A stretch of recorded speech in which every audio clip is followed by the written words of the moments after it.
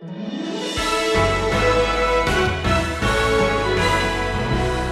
careful. You are not an improviser. You're a messenger. What Peter is cautioning the speaker here to remember is to be conscious that you're not creating the content. You're not making it up. You're not sharing an opinion when you speak for God. You'd better be truly delivering the utterances of God. Let me give you a fact for every one of you who are gifted in speaking as you speak God's word. Here it is. You are absolutely unoriginal.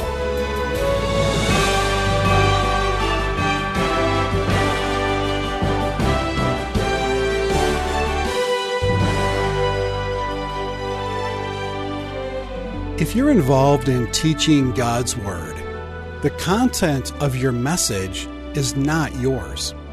No teacher is allowed to change, modify, or adapt the truth of God's Word as they teach it to others. If you have a teaching role or the gift of teaching, you use that gift to proclaim God's truth. But as you know, teaching isn't the only gift. There are many gifts required to make the church function, and all of them are significant. Today, as we think about the gifts God gives us, we'll see that all of them support a single grand purpose, to glorify God. Welcome to Wisdom for the Heart. Stephen called this lesson 1,000 Unseen Gifts. After Apollo 11's incredible feat of placing 3 men on the moon in July of 1969, astronaut Michael Collins said all this was possible only through the blood, sweat, and tears of thousands of people. All you see and hear about are the 3 of us, but behind the scenes are thousands of others. In fact, author Catherine Thimesh wrote that thousands of people indeed serve to make it all happen. People that you'd never think about, like spacesuit seamstresses, radio telescope operators, cafeteria workers, parachute designers. But everyone's abilities made it possible to get men to the moon, back home again, and let the rest of the world watch it happen. In fact, she goes on to recount in detail, I've added just a couple of things down, but she said at Kennedy Space Center during that historic event, there were 17,000 engineers, mechanics, soldiers, contractors. There were the 2 Bobs, 2 men named Bob, who spent their time monitoring the fuel level in that lunar module. The team also included a 24-year-old computer whiz kid named Jack, who helped solve computer glitches during the landing, and there were problems. In fact, I had a gentleman come up to me after the first service and tell me that his father was a doctor his entire career to astronauts working for NASA who knew Jack, and he said that as it was landing on the moon, the computer began to do the wrong things, and this 24-year-old kid figured out how to override the computer and safely land the module. The computer code was developed by a team at MIT. There were at least 500 different people working on the astronaut spacesuit. In fact, one seamstress commented, we didn't worry too much about those space suits working until the astronauts on the moon started jumping up and down, and it made all of us twitch nervously. When Neil Armstrong stepped out of that lunar module onto the surface of the moon, that's what we know best, and said, one small step for man, one giant leap for mankind. What no one knew, and certainly I didn't until reading this, was the fact that before that one small step could take place, 400,000 people had been involved behind the scenes.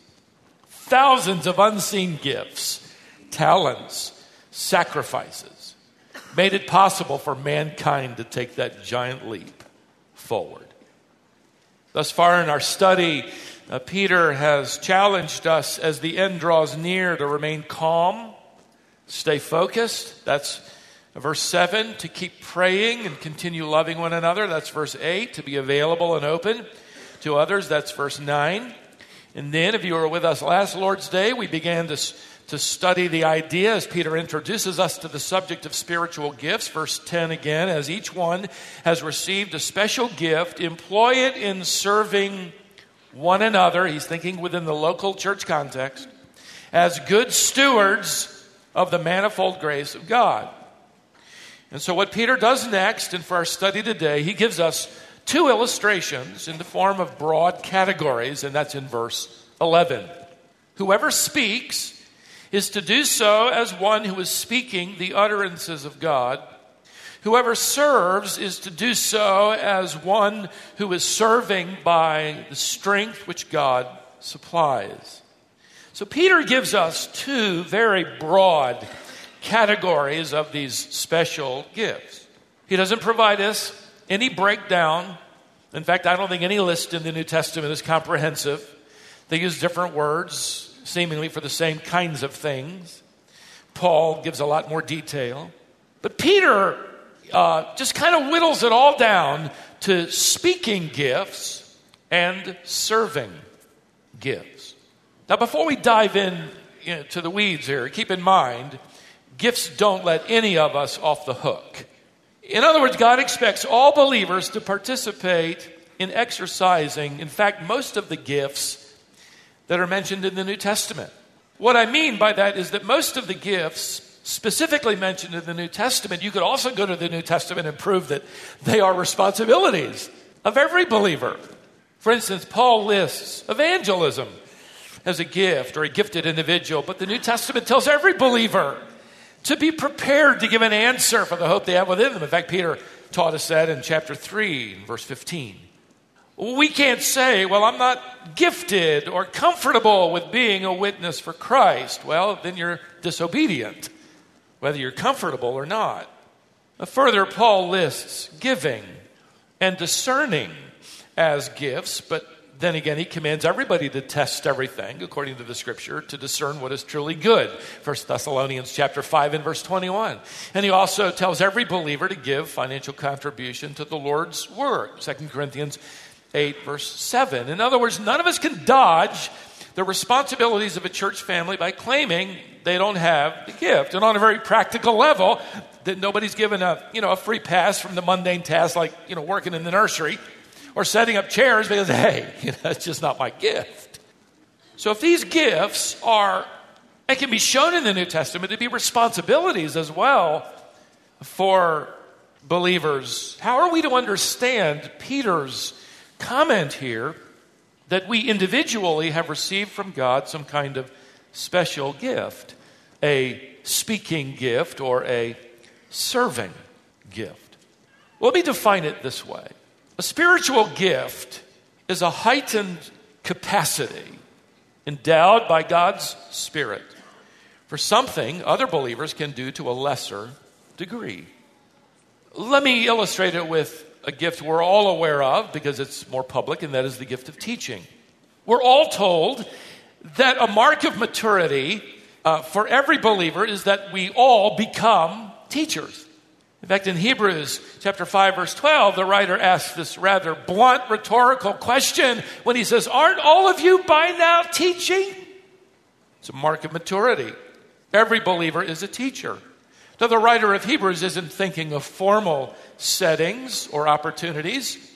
He's thinking of every believer taking those teaching opportunities to communicate. It might be to a child truth about God and His Word. It might be to a neighbor who asks you a question. It might be in a small group setting. It might be in discipling, one-on-one.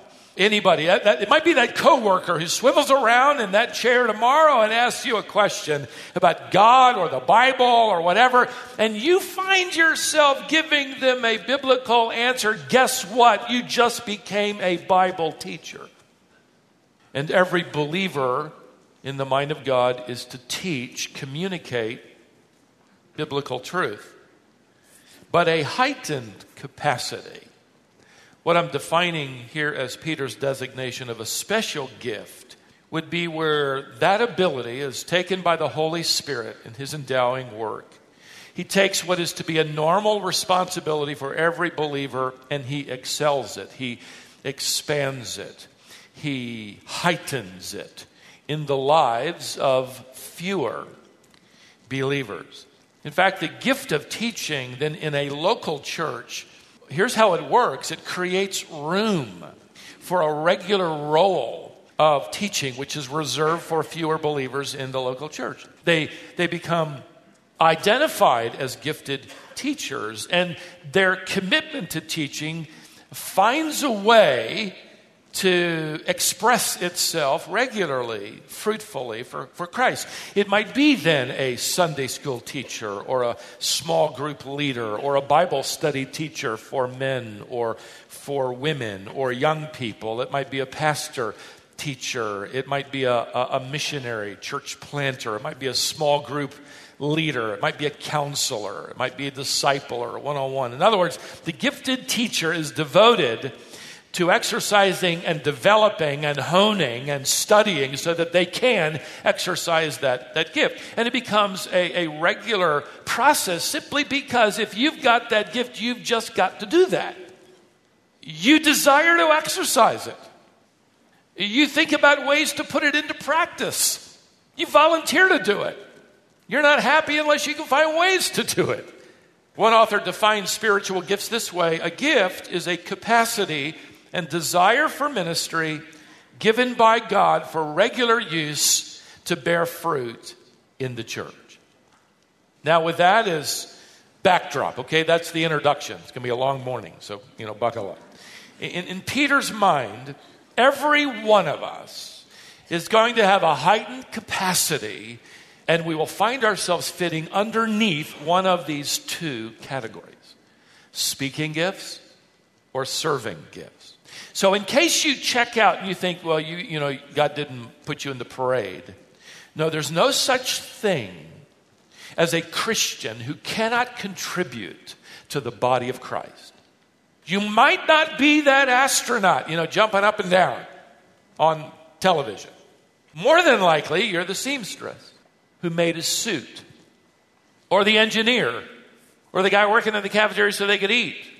Or maybe you're the guy or the gal who put the decals on the module, just so. Or painted it. Or designed it. Or maybe you invented the packaging of foods they would eat. Or maybe you're the one that invented that drink. Remember that drink? Tang? Disgusting. Should have been left on the moon. Somebody invented that, though, and helped keep them alive. You might not be one of the 3 astronauts watched by the world, but you might be one of the 400,000 that made it possible for those 3 to walk on the moon. Let's take a closer look at Peter's categories of spiritual gifts. Verse 11, whoever speaks is to do so as one who is speaking the utterances of God. Verse 11 opens. The word Peter uses for speak is not the word for teach. It can be a part of that. But this is a rather general term for the use of speech. And in Peter's mind, he's using it for the communication of truth. So you're exhorting biblically, you're teaching, speaking, evangelizing, counseling, whatever it might be. In fact, there are some Greek scholars I encountered in my study who believe it can even refer to singing. That is a speech, the speechifying, so to speak, of truth. Certainly words of encouragement or counseling. But this speaking here now isn't just talking about talking. It isn't referring to talking about the weather, or politics or sports, You are delivering the utterances of God. In other words, the message you are speaking is not yours. It's His. So if you're in that position or that class or that conversation or whatever it might be, that event or setting, you're speaking or sharing something from God's Word, this phrase doesn't mean, beloved, that whatever comes out of your mouth is the Word of God. It doesn't mean that everything you say is true either. Just because it came from behind a pulpit or a lectern. And I've heard preachers as I was growing up saying, hey, it came from here, so it's right.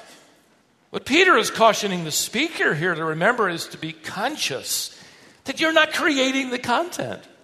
You're not making it up. You're not sharing an opinion when you speak for God. You'd better be truly delivering the utterances of God.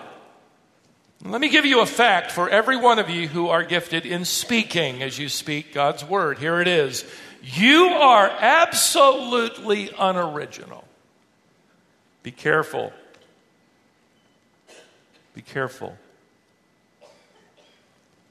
You are not an improviser. You're a messenger. We read this warning and understand. In fact, if you expand for a moment, I will, just the idea of these giftings. There is a potential dark side to every good gift. It's possible for a skillful speaker to use his or her gift to gather a following, and that's really all it's about. It's possible for someone with the gift of teaching to lead people astray with their own opinion that they cloak as if it were the words of God. It's possible for someone with the gift of mercy to stroke their own ego, that they're the only one who cares. Or someone with the gift of giving to do it for recognition and applause. Or someone with the gift of administration to think they're indispensable to the organization. Or someone with the gift of evangelism to just get decisions rather than make disciples.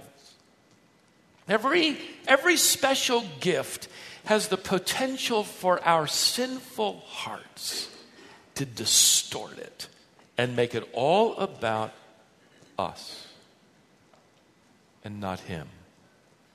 And Peter here especially cautions in that regard the speaker, because they get attention naturally. They're focused upon, which means the danger is even greater for you. So when you deliver the truth, he cautions you and me. You didn't come up with the message. You didn't originate the content. You are just a messenger boy. Don't forget that. When you speak, men and women, in the varieties of ways that God gives you in the local church, make sure that God wouldn't mind signing his name to what you've said, because it is indeed true to his name. Let's move to the serving gifts. Notice next, whoever serves is to do so as one who is serving by the strength which God supplies. Now, the word Peter uses here is translated in a noun form to give us the term for deacon. Peter isn't referring here to just one office, but to a plethora of serving ministries. Diakonos is the typical word, in fact, in Peter's day, for the household servant who in the first century were given the responsibilities to serve or administrate a household. That, by the way, would include every menial task in the household, behind the scenes. So you bring that into the setting of the church and you can catch the principled implications. You do not have to be seen in order to be significant. You don't have to be visible in the body to be vital to the ministry of the body. Yes, speaking gifts proclaim Christ, but guess what? Serving gifts portray Christ. Speaking gifts explain truth. Service gifts apply truth. So keep in mind that speaking gifts, if I could use this analogy, are the mouthpiece, and serving gifts are the muscles.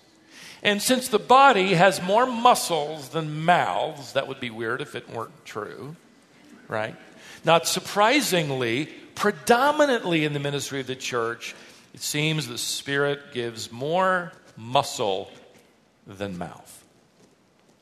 In fact, if you trace that word for service, it shows up in a number of ways. The serving of deacons, obviously illustrated in Acts, perhaps originating in chapter 6, vital to the ministry of the church. In fact, cards were handed out, I believe, by the ushers for deacon nomination cards, hoping and praying along with the deacons. As I met in their meeting with them recently, along with Dr. Burgraff, who leads them, they need 15 more. Maybe you've come here from another church and you served as a deacon. It's time. God perhaps has gifted you in that way to serve here and join these godly men. The word is also used for anyone, not just deacons and helping other Christians, Hebrews 6. It's used for giving of relief funds, actually giving money, Acts chapter 11. It's used for doing menial tasks, Philemon verse 13. It's used for sharing the gospel, actually considered a service, 2 Corinthians 8. It's used for waiting on tables, literally supervising meals, Luke chapter 10 and verse 24, and on and on. Part of our problem, beloved, I think in the church is that we view gifts as if some were more important than others. We have in our minds, because of the culture in which we live, that there's a ladder and you climb it and out there you do and you get promoted and you get the next rung up. So you come into the church and then, people look for the ladder. Where do I find it? And how do I start out on the first rung? So, maybe that's out there parking cars. It's raining today, tough job. If you do a good job out there and there are no accidents, we'll move you inside to usher. Climate control, comfortable. If you don't drop the offering plates, offerings go up 2%.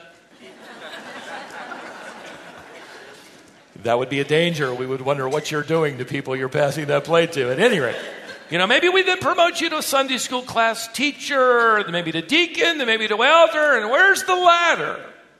That's errant thinking. There's no ladder to climb. Let me put it this way, there are no promotions in the church, only placements by means of the Spirit of God who master plans the church. He endows us to speak or serve or both in a way that enables the church to take one step forward.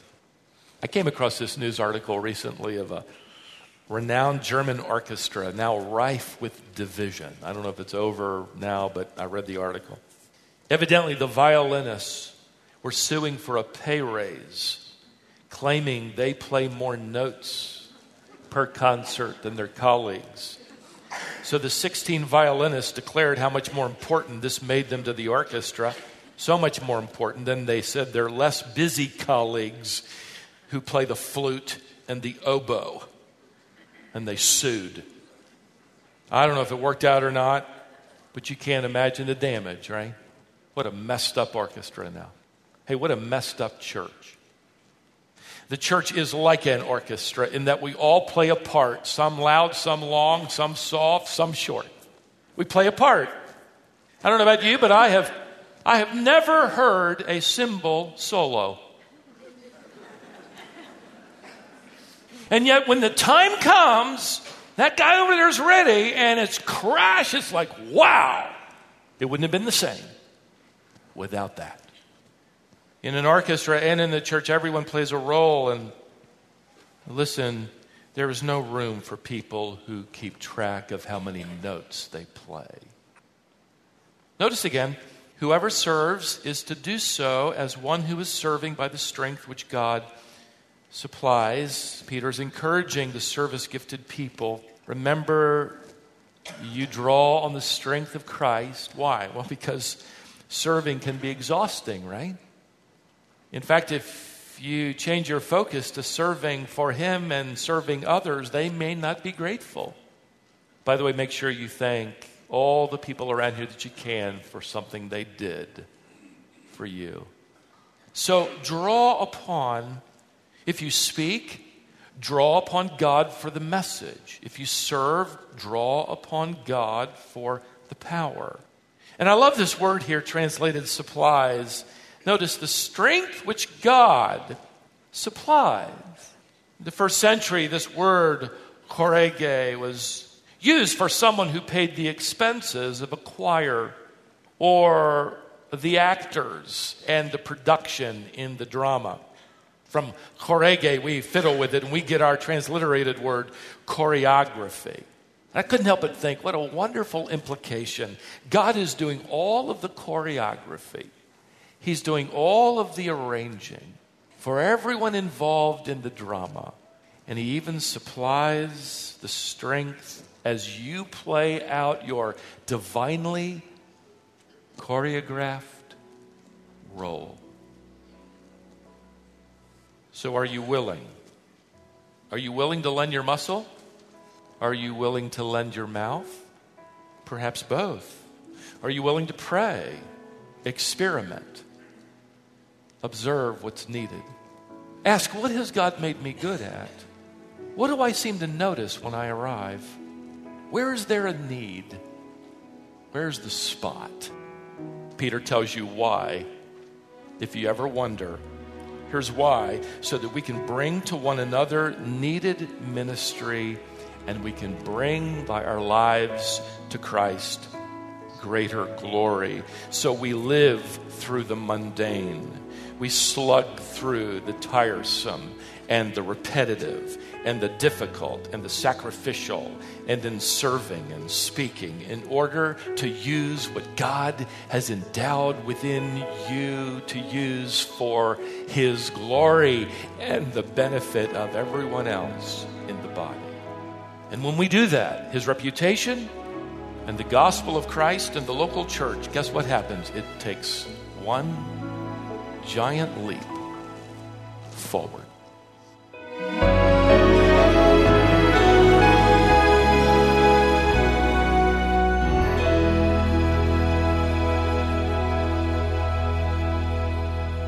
This is Wisdom for the Heart with Stephen Davey.